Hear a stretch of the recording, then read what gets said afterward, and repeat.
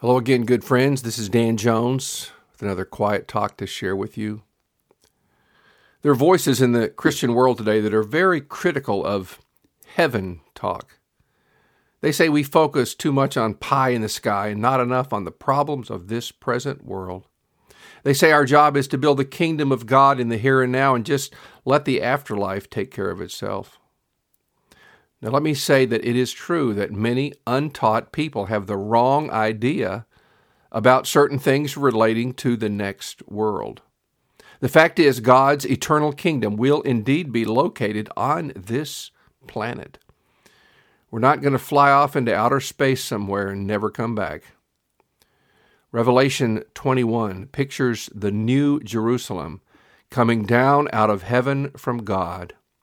There will be new heavens and a new earth. Jesus said that the meek will inherit the earth. So it's true that the earth is the scene not only of God's current activity, but His eternal plans as well. But is it wrong to focus on the next world? Let's take a look. Paul said in 2 Corinthians 4, "For this light momentary affliction is preparing for us an eternal weight of glory beyond all comparison, as we look not to the things that are seen, but to the things that are unseen. For the things that are seen are transient, but the things that are unseen are eternal." If we gave a detailed account of the afflictions Paul endured, you'd probably not call them light, but these are his own words. Paul's point is that we should not give undue weight to the here and now, because another world is coming, a world that, unlike this present arrangement, will be forever. This life has an end point. The next one will not. This life is temporary. The next life will be eternal.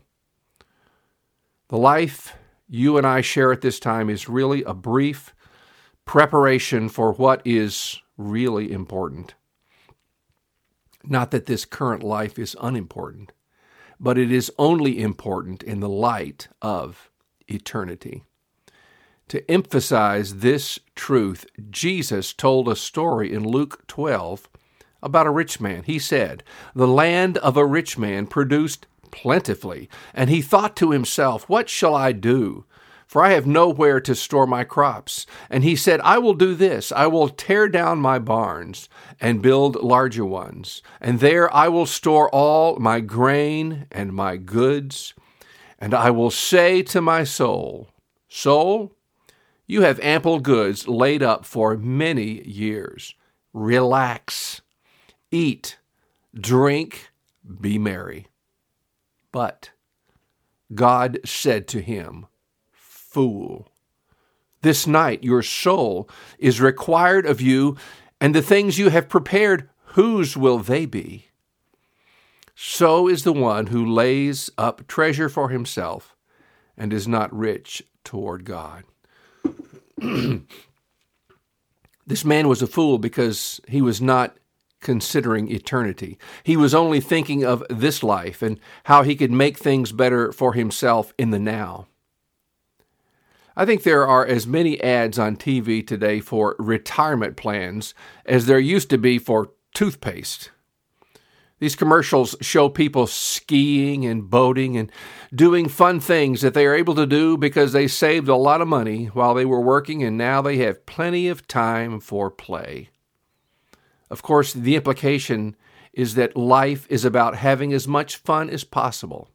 And this, in turn, implies that there is nothing beyond this life. So you should have all the fun you can right now because there's nothing else to look forward to. Jesus obviously contradicted that idea. He told that rich young man to sell off all his property and give the proceeds to the poor. And then Jesus said, "Follow me, and you will have treasure in heaven." In other words, your real benefit is not in this world, but in the world to come. Now, after what I've said so far, somebody might be thinking, "You've talked about people being selfish. We should help others in the here and now. We won't be able to help them in heaven. That is very true. We should certainly do all the good we can right now in this life. John Wesley said, "Do all the good you can, by all the means you can, in all the ways you can, in all the places you can, at all the times you can, to all the people you can, as long as ever you can." Jesus certainly taught us to do good. But I'm afraid too many people miss the eternal significance of doing good.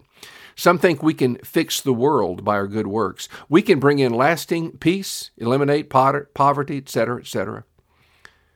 The purpose of the good works that Jesus commanded us to do is not to fix the world, but to give witness to Him and His love expressed on Calvary. Jesus made possible the ultimate fixing of the world when He died on the cross. But that fixing will not be apparent, at least in a permanent way, in the here and now. Jesus made it very clear that there will always be poverty in this life. He predicted that throughout the time between His first and second comings, that there would be war, famine, disease. The problem with this world is not at its root sociological or economic. The problem is spiritual. The problems of this world are the result of following the wrong master. Jesus said to the people of His day, "You are of your father, the devil, and your will is to do your father's desires.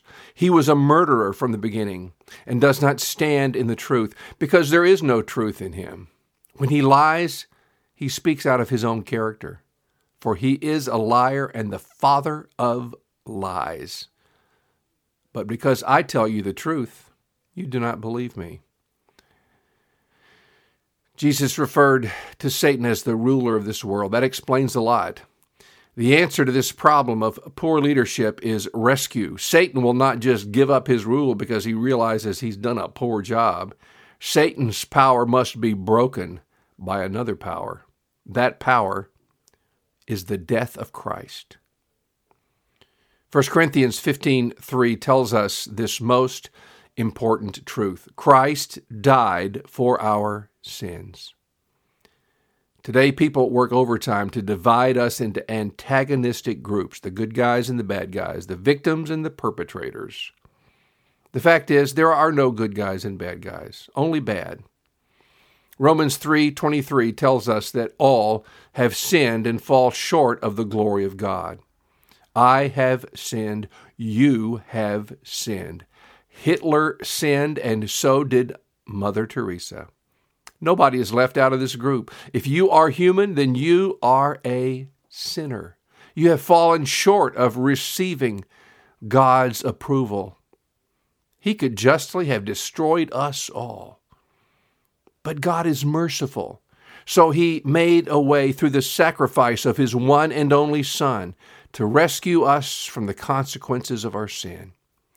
And those consequences are eternal consequences. That's why eternity matters. Eternal life matters. Did you know that you can be considered a good person by the people of this world? You can do good things. You can give to the poor and yet be lost eternally.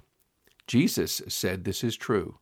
In the Sermon on the Mount, He said, "Not everyone who says to me, 'Lord, Lord,' shall enter into the kingdom of heaven, but he who does the will of my Father who is in heaven.